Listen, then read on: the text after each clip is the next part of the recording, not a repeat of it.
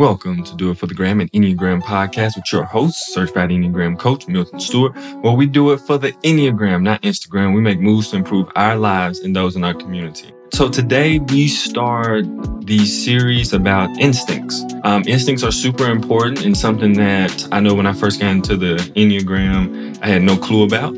And it has taken me a while to really understand them. But once you start to understand them, you'll see just how automatically they perform in your life. And the fact that instincts actually come before the overlay of our typology of our numbers. So the instincts are actually first. So intro music, let's go.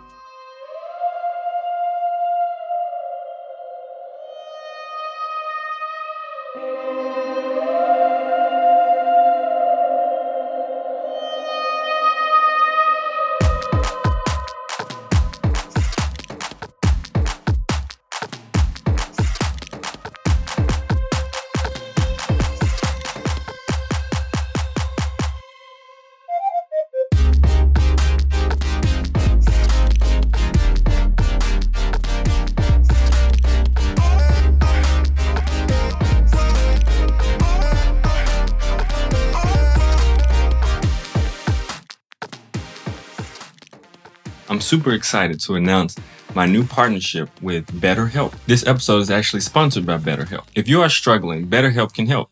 You'll receive 10% off your first month when you sign on using trybetterhelp.com/do-it. So I'm super excited about this partnership that me and BetterHelp have entered into, because in this point where everything that we're doing right now to connect with people is more virtual, it is so important. Mental health, I think that aligns perfectly with things that we're trying to do, things that I want to do, and anybody that I would refer or think that could be potentially beneficial to the audience. And I think BetterHelp is definitely one of them. BetterHelp is basically, it's online counseling or therapy. So you're able to actually get some counseling or therapy depending on what's going on, from licensed counselors and therapists around the country. And you get to be able to get some of that one-on-one mental checkup that you may need. And BetterHelp's able to help you. So just go to trybetterhelp.com/do-it and you'll get a 10% discount for your first month.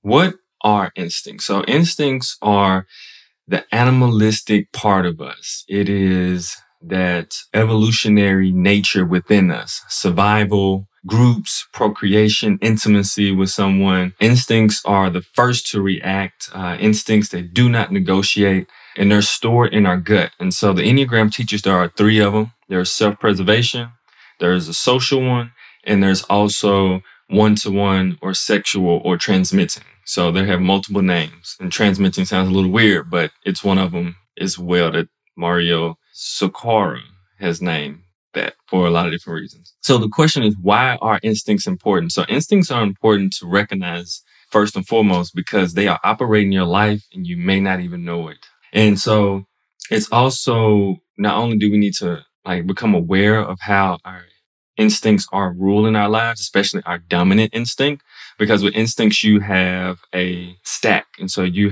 may have a self-preservation at the top, a sexual one-to-one in the middle, and at the bottom, you may have a social. But there's three different instincts. And so the way that they kind of work together depends on what's your dominant one, what's your repressed one as well. So it gives a little different flair to each Enneagram number. But before we ever get to the number, we have to actually work with these instincts because they are very automatic in our lives. So on this episode, we are talking about the self-preservation instinct. And so the self-preservation instinct, here's something that the Enneagram Institute wrote, which I think hits the nail on the head because there's a lot of information. Well, actually, there's not a lot of information out there about instincts, I don't think.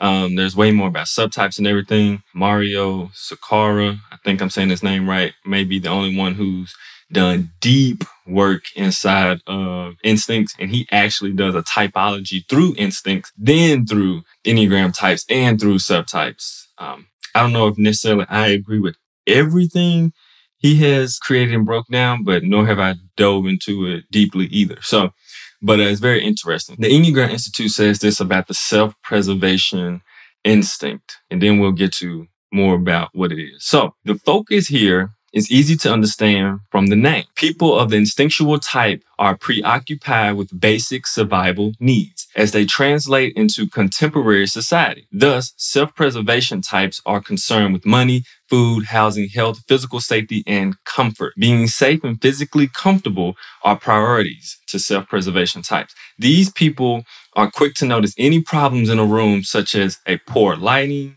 uncomfortable chairs, or to be dissatisfied with the room temperature. They often have issues connected with food and drink, either overdoing it or having strict dietary requirements. That is one of the best paragraphs I've ever seen describe self-preservation. I am the dominant self-preservation type 7. And so it's so true. I do not do uncomfortable chairs, like even chairs that look, or booths, like if I go to a restaurant and it feels funny or looks funny or it looks nasty to me. Like it's not even like dirty necessarily.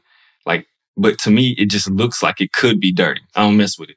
I'll sit somewhere else. I'll grab another chair from a whole different table. A lot of different things. My friends, they kind of laugh at it. But that is something that is so true. Those small little details about comfort. In the healthy to average levels of the 3 instinctual types, they are the most practical. Self-preservations are the most practical at all of the 3 different types. In the sense of taking care of basic life necessities, paying bills, maintaining the home and workplace, acquiring useful skills, and so forth. When these types deteriorate, they tend to distort the instinct to the degree that they are poor at taking care of themselves. Unhealthy self-preservation types eat and sleep poorly or become obsessed with health issues. They often have difficulty handling money and may act out of deliberately self-destructive ways. In a nutshell, self-preservation types are focused on enhancing their personal security and physical comfort. So I definitely can identify with that, especially you talk about being like the unhealthy levels, especially being like worried about health and all those different things. It's crazy. If anything goes halfway wrong, I'm like, oh my goodness, what's happening? If you've ever seen Parks and Rec, there's an episode where, and this is a weird time to talk about this because of COVID or whatever, but on Parks and Rec episode, it is when Chris Traeger joins, I believe this is either end of season 2 or beginning of season 3, when Chris Traeger actually catches the flu and he is freaking out, though he is super duper healthy. He's like, I'm a microchip. And any little grain of sand can throw my whole system off. And so he freaks out. Very hilarious episode. You should definitely go watch it. But it is how a self-preservation type can freak out about the smallest thing.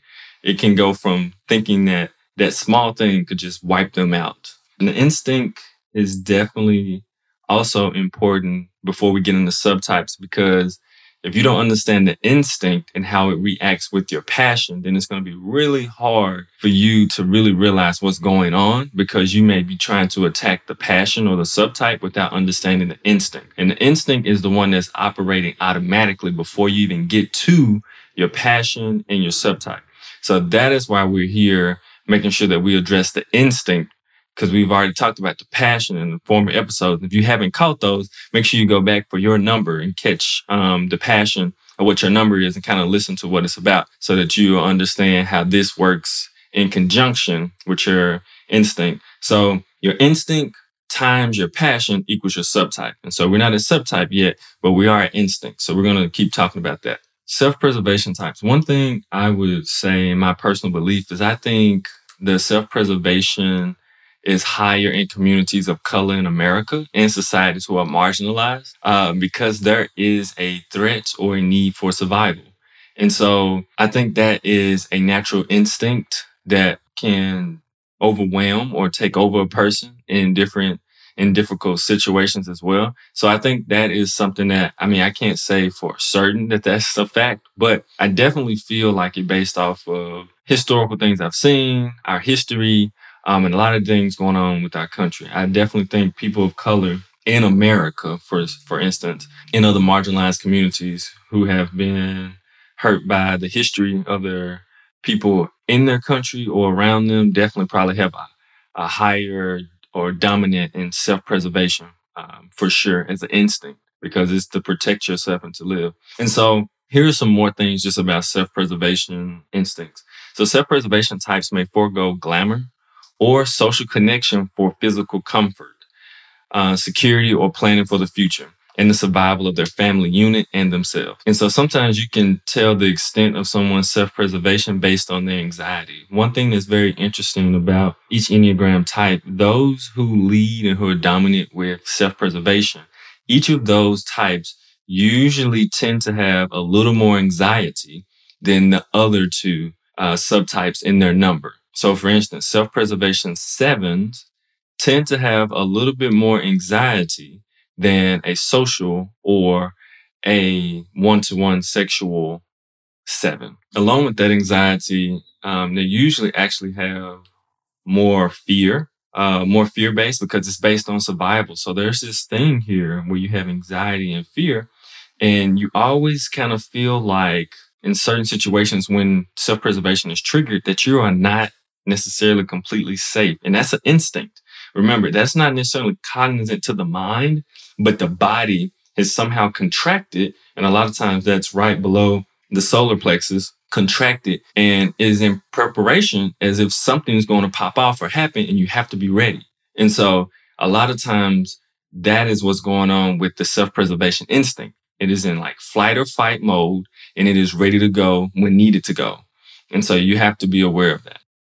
Self-preservation types tend to be more, which is also very interesting. Naturally, they tend to be more reserved in presentation and tend to appear more contained, quiet, and conservative energetically.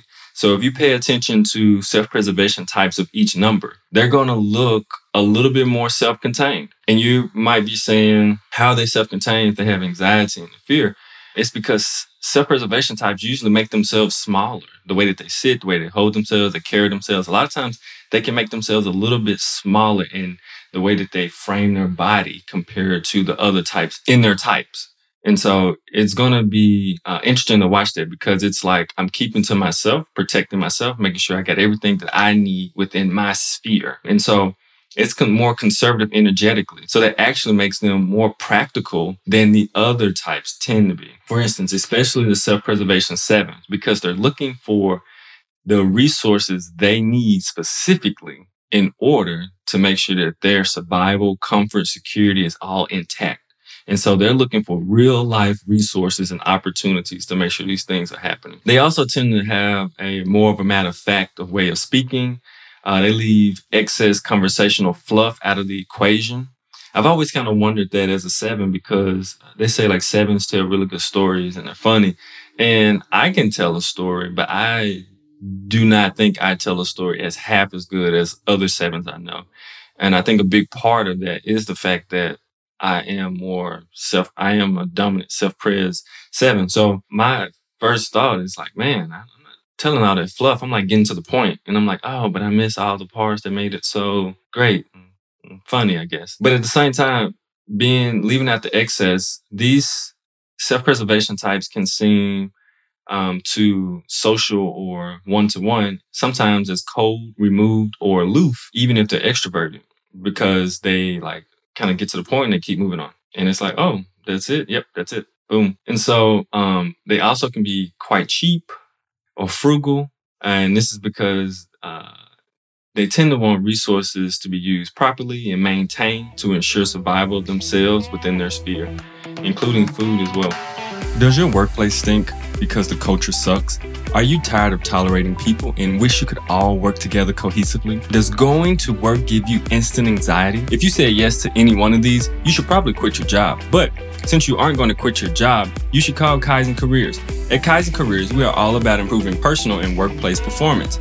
We use a unique tool called the Enneagram. The Enneagram helps individuals and organizations become more self-aware. That self-awareness lends into helping organizations with communication, leadership, and conflict management, ultimately turning self-awareness into self-mastery and creating a healthy workplace performance so you can improve your services and bottom line. You can reach Kaizen Careers at kaizencareers.com or 901-334-1644. And so a few facts about self-preservation types. They're usually more private, usually have a little bit bigger boundaries than the other subtypes in their numbers. For instance, especially like the 5, a 5 who is a self-pres dominant, it's called like the castle. And they are super, like when you talk about like the stereotypical five, self-preservation is super five. So the five already has thick boundaries and has its own privacy and like secrecy about themselves. But add on top of that, the self-preservation, oh my goodness, super thick boundaries, super thick. And because of self-preservation, they're less trusting. They want to make sure that they have what they need. So, you can't always trust everybody. So self-preservation says, you don't need to know everything because I need to make sure that I'm okay and that this information or whatever I'm not telling you, make sure that I am safe in whatever way that I feel I need to be, or secure in whatever way I feel I need to be. So even for types such as the two, they are less trusting. The self-preservation two is less trusting and also a little less outgoing than the normal two. They don't show up the same way that other twos show up in our social situations. Here are some of the things that self-preservation types can be preoccupied with, but it's not limited to health, weight, food, money, insurance, comfort, decor, disease, death, strength, vitality, nutrition, safety, and security of the environment in their like close family genealogy. So the self-preservation type, the instinct has a perceived threat to the body such that it feels that there is some type of external threat and that things in the area cannot be relied on. And so that is what that instinct makes each one of us pay attention to, especially the dominant. You're always attuned to, what if something runs out? What if I don't have enough of this? What if I'm not able to get this? And so that lends in the other way too with this whole COVID stuff. I cannot even tell you my passion with my instinct of self-preservation. I mean, like I am overly prepared. For instance, I am overly prepared for things. Try to make sure, obviously, I'm not like, overusing resources or hoarding resources from people who need them, things like that. But the instinct naturally would drive me crazy to think that I might run out of something that I need. Food being one thing. Like it's always like, oh, gotta have enough food, gotta have enough food. Logically, I understand that I actually have plenty of food compared to so many people, not only in our country, but obviously in the world. But that instinct inside of me says, you're going to run through that food. You need to make sure you have more and get more. You need to make sure you have this item, that item. And what about if this happens and that happens? All about this survival and this fear of not having enough. And so it makes me like really go to the verge of like, oh my goodness, I'm on my computer searching, trying to buy all this different stuff and like preparing for the future. Just what in case. And so that self-preservation instinct is triggered by this whole COVID thing for sure. So like that whole thing would drive me half crazy. And I really have to work on not only being aware of it, like I talked about before, but also being able to manage it, which we'll talk about a little bit later. One of the things that a lot of self-preservation types do have is they usually have things they carry with them. For me, for instance, it's my backpack. I carry it everywhere. I'm like Diego, Dora Explorer's friend. Something's always in my backpack. I got everything I need with me in my backpack. What's so interesting about it is that I come to find out most self-preservation like types have something that they carry that has all the things they need in it with them. For instance, one example is that most self-preservation people carry like a bag of pens or pencils with them. Like it's just something they always have, or markers or something. It's just something that seems like they're always prepared and always ready for it. And it looks different for every type, obviously, with the self-preservation. But it's always like this over preparation or a preparation of what may come, what could happen, just in case I have the resources I need to make sure that I am okay or my close family unit is okay, because they want to make sure they can maintain their sense of well-being. And so a really good example of how the instinct works, and like I'm trying to get you to understand, it's animalistic. It is aggressive. The instinct is so aggressive. It's not like, oh, I got triggered on, I think I want something personal. No. This thing is like, woof. It's like fiery. It's like, oh my goodness. It's like an animal, like for real. And so one of the examples that worked really well, and a lot of this information I got from Uranio and Beatrice Chestnut, amazing people, by the way. A lot of this information I got from them. And so one of the things that Uranio did in one of the trainings I went to is that he asked like, who was a self-preservation like dominant person? And this lady raised her hand. Shout out to Debbie. She's a beast. Awesome person. And he went up and he took her water bottle, he took her pad and her pen and walked to the front of the class. Just took it. Not like lightly grabbed it or asked for it. He just took it. Immediately, like when he took it, he turned around and said, "How do you feel?" And I'm not going to repeat directly what she said because then I would have to put explicit on this episode. But she was like, "Give my stuff back." And he looked and he said, "How do other people in the room who are self-praise dominant feel?" And I was like, "Oh my goodness." I was mad. That wasn't even my stuff. This guy is here teaching us. I know he's not there to harm us. But my instinct inside said, "Man, you better give her stuff back." That's all I know. Like, it was crazy how quick it reacted. And so that's the thing about the resources and make sure you have what you need to feel like you have a good well-being or the resources you need. It's an instinct. When someone does something against it and you're triggered, it is an automatic response if you don't learn to be aware of it and learn to manage it. And so when you see some people do some crazy things sometimes, a lot of times the brain, it didn't even get to the brain. It was straight instinct because instinct happens before anything. Your gut reaction, especially when triggered and you're not managing it or you're just really quickly triggered, it is automatic. The nervous system, automatic, way before your brain emotions get a chance to even get involved, automatically your gut is already telling you to do something. It's giving you messages. It's giving you information. And so that's what I want you to understand. That is huge. For someone to take your stuff like that, it makes a self-praise instinct person crazy for a second. They really have to breathe and process through what's happening, even in a good situation. So, and remember, the instinct in the gut, all of that, all our instincts and energy comes from that area, the gut. And so the gut center is all about doing. It's a doing center. And so it's ready to react. It's ready to do something. So for the self-preservation, it's ready for survival. It's ready for protection. It's ready for comfort. It's ready for food. It's ready for all these different things. That means that my well-being is intact and I'm good. Mine and me and mine are good. And so another example is one personally to me is that at the same conference I was at, there was food. And my self-preservation, because I love food, I like to be filled, and it's California, and people aren't as big on like, ladies go first, which I have no problem with that, by the way, but I also believe in equal rights, as people say. So it's like, hey, if I want to go in the front of the line and nobody, minds, ladies, it's good. I can go in the front. No one has a problem. And so they were totally fine with me going to the front of the line. I mean, getting in line first, trust me, I didn't skip people. I just sprinted up there before anybody else could get up there because I was really hungry. So I got my plate. I'm filling up my plate. Beautiful salmon and all these different things. Crazy good food, right? Potatoes, all this kind of stuff. And so I go and eat outside. I finish eating and I'm just having a great time. I'm in a whole nother zone. Blissful, to be honest, because I've been deeply humbled and moved by the stuff we're doing. So I come back and I'm finished with my food before everybody else, obviously, most likely. And there's more food still left, which is great. I love that, right? And so you also have to remember my self-preservation and my passion, aka gluttony, are intertangled when I get real triggered a little crazy. So it's a little bit of combination of both getting crazy there. So I'm over there looking at the food. I'm like, So I got one more plate, a very small plate. And I let other people come back and get theirs. But then there was still more left. And so instantly, my instinct jumped in and said, you're going to be hungry after this because we have a long day after this. So you might need to get more food just to be prepared, just in case you get hungry. Oh my goodness, what are you going to do? And so I'm looking at it, got potatoes and still got some salmon left. So I'm like, okay, I can't have a plate out. So what I'm going to do is I'm going to get a cup, one of these coffee cups.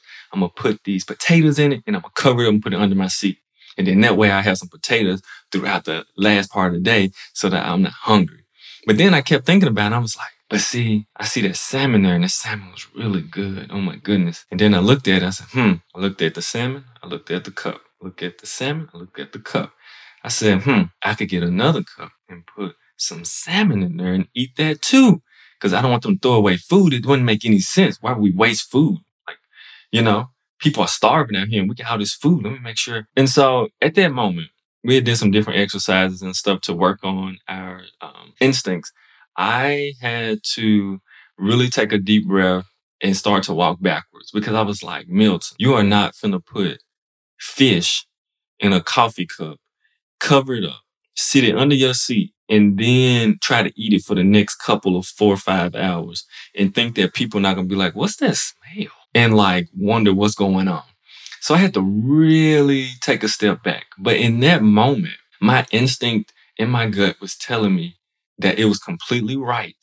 It was the right thing to do to go grab that salmon, go throw it in that cup, close it up, put it under my seat along with them potatoes to make sure I got some food. And it's as if I wasn't going to eat after we left. It was if I didn't have snacks already. It was if I didn't have money already. But the instinct of self-preservation was driving me so hard to be like, you should do it. You should do it. It's the only right thing to do. You should do it. And so understanding that the self-preservation instinct or our instincts are super strong, super automatic, and that we really have to work on them is super important, by the way. Hi, I'm super excited to tell you about a partnership I just joined in on. As an Enneagram coach, I understand the Enneagram helps in all different aspects of a person's life. A part of that journey can only be helped sometimes by someone outside of themselves, someone in the profession of counseling or therapy. So that's why I partnered with BetterHelp.com. BetterHelp is basically a virtual way to contact and be in connection with counselors and therapists around the country. And at this time that we're going through socially being distant and a lot of being trapped in our houses or different things, even though it can be wonderful,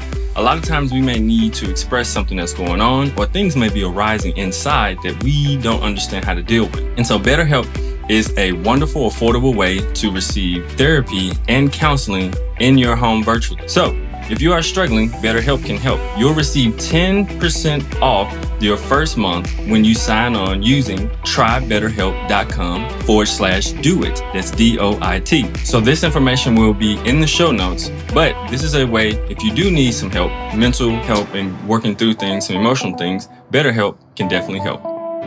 So some of the ambition of the self-preservation one is they want to be safe and secure in their environment at home and at work. It's just the truth.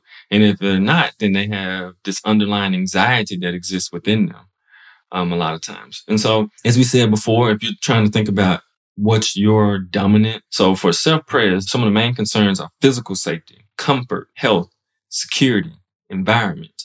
Some of the stresses can be money, food, and nutrition. Some of the coping mechanisms that ends up with self-pres types is overbuying, overeating, oversleeping, and overindulging in different things.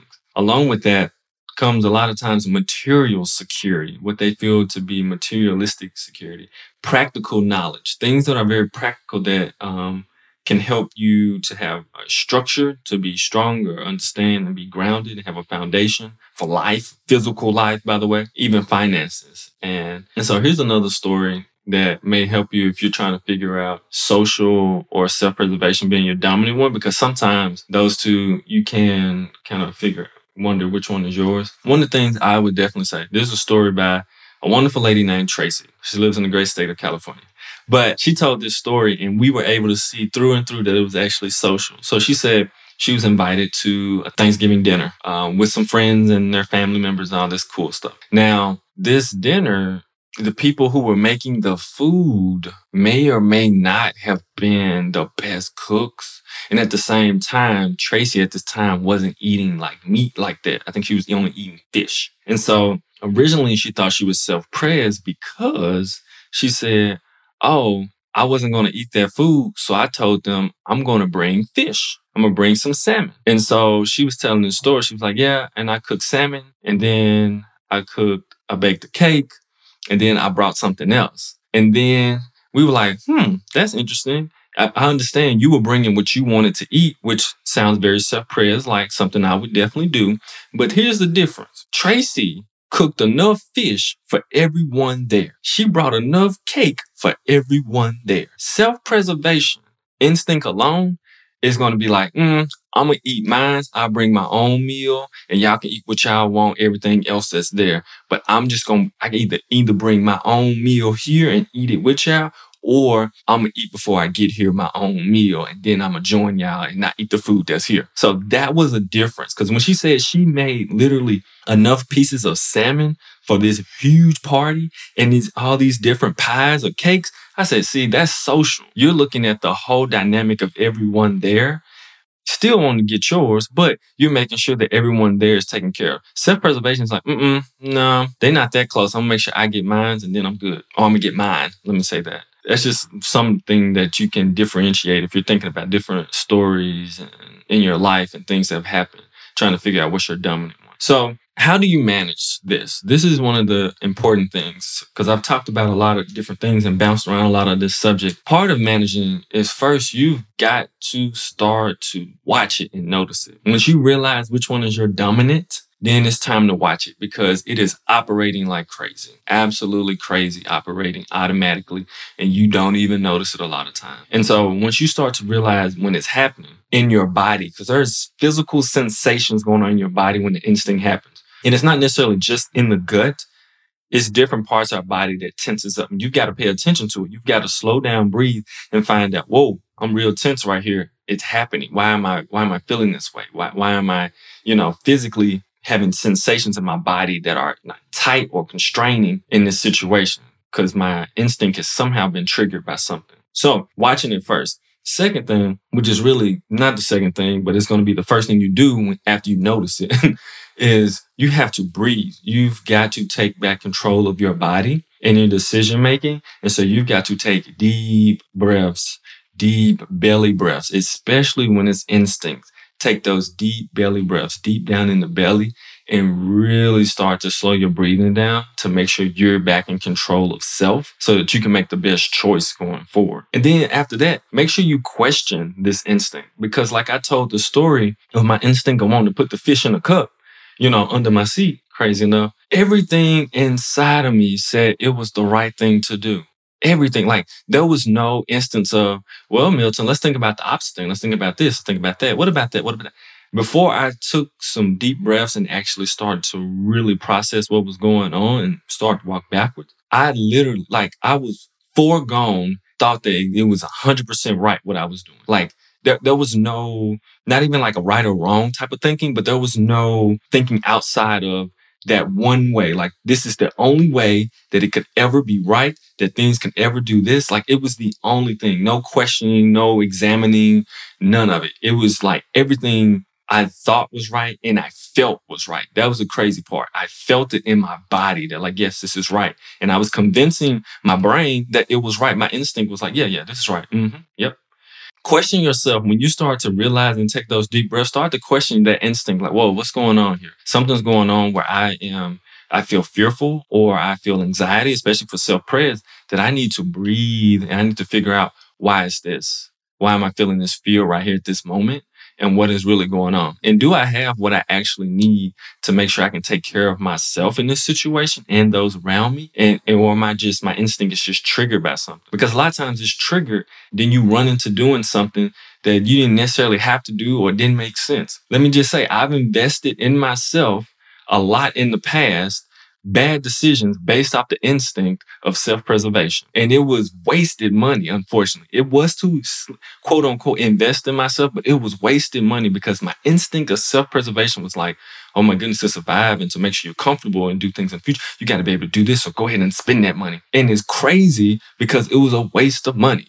But at the time, I didn't know my instinct was operating. If I had just an inkling of understanding that, man, this is why I feel this way, I could have made some much better decisions going forward. So I really want you to pay attention to it because it can really help you make better decisions going forward and to address situations better in your life. So that's all I have for this episode. I know I bounced around a little bit. It's just so much that I kind of want to share about it. Oh, one thing I did forget, with the self-preservation instinct, this comes from Uranio and Beatrice for sure. One thing that they talk about is that with the self-preservation type, there's usually issue with the mother figure, which is interesting. I'm not 100% sold on that, but the way that they mentioned it, it wasn't like there's a discrepancy or like a problem, which there could be a problem, but there's also maybe like a connection that's super deep, that's deeper than the social, which is a father issue, and then the one-to-one, which is like a family unit issue, who have dominant in those. So it's really interesting how those all work. I'm still working on studying those, but that is something to also wonder and ponder on and be aware of too. Besides that, that's all I have for this episode. If you are looking to figure out your subtype stack, that would help you to figure out what instinct's your dominant instinct, I am doing right now, especially since this whole quarantine, isolation, social distance thing is a little crazy going on. I'm doing Enneagram like subtype interviews and typing interviews to help people understand and find those specific patterns in their lives. And I'm doing it at a discount. And the discount it's a $30 discount from what I usually charge for Enneagram typing interviews. And so if you contact me on Instagram or email me at milton@kaizencareers.com, which will be in the show notes as well, you can contact me if you want to do a typing interview and a subtype interview so you can figure out which instinct is running rampant in your life that you may not have known of, just to help you to be able to grow better, be able to know yourself better, and actually do some deep personal growth work. Also, if your self-preservation instinct is about to overrule you and it's about to make you do something totally out of personal survival, and it's not a personal survival issue or moment in your life, take a deep breath, breathe, and make a better choice. And do it for the gram. The Enneagram, of course. We'll see you next time. Bye.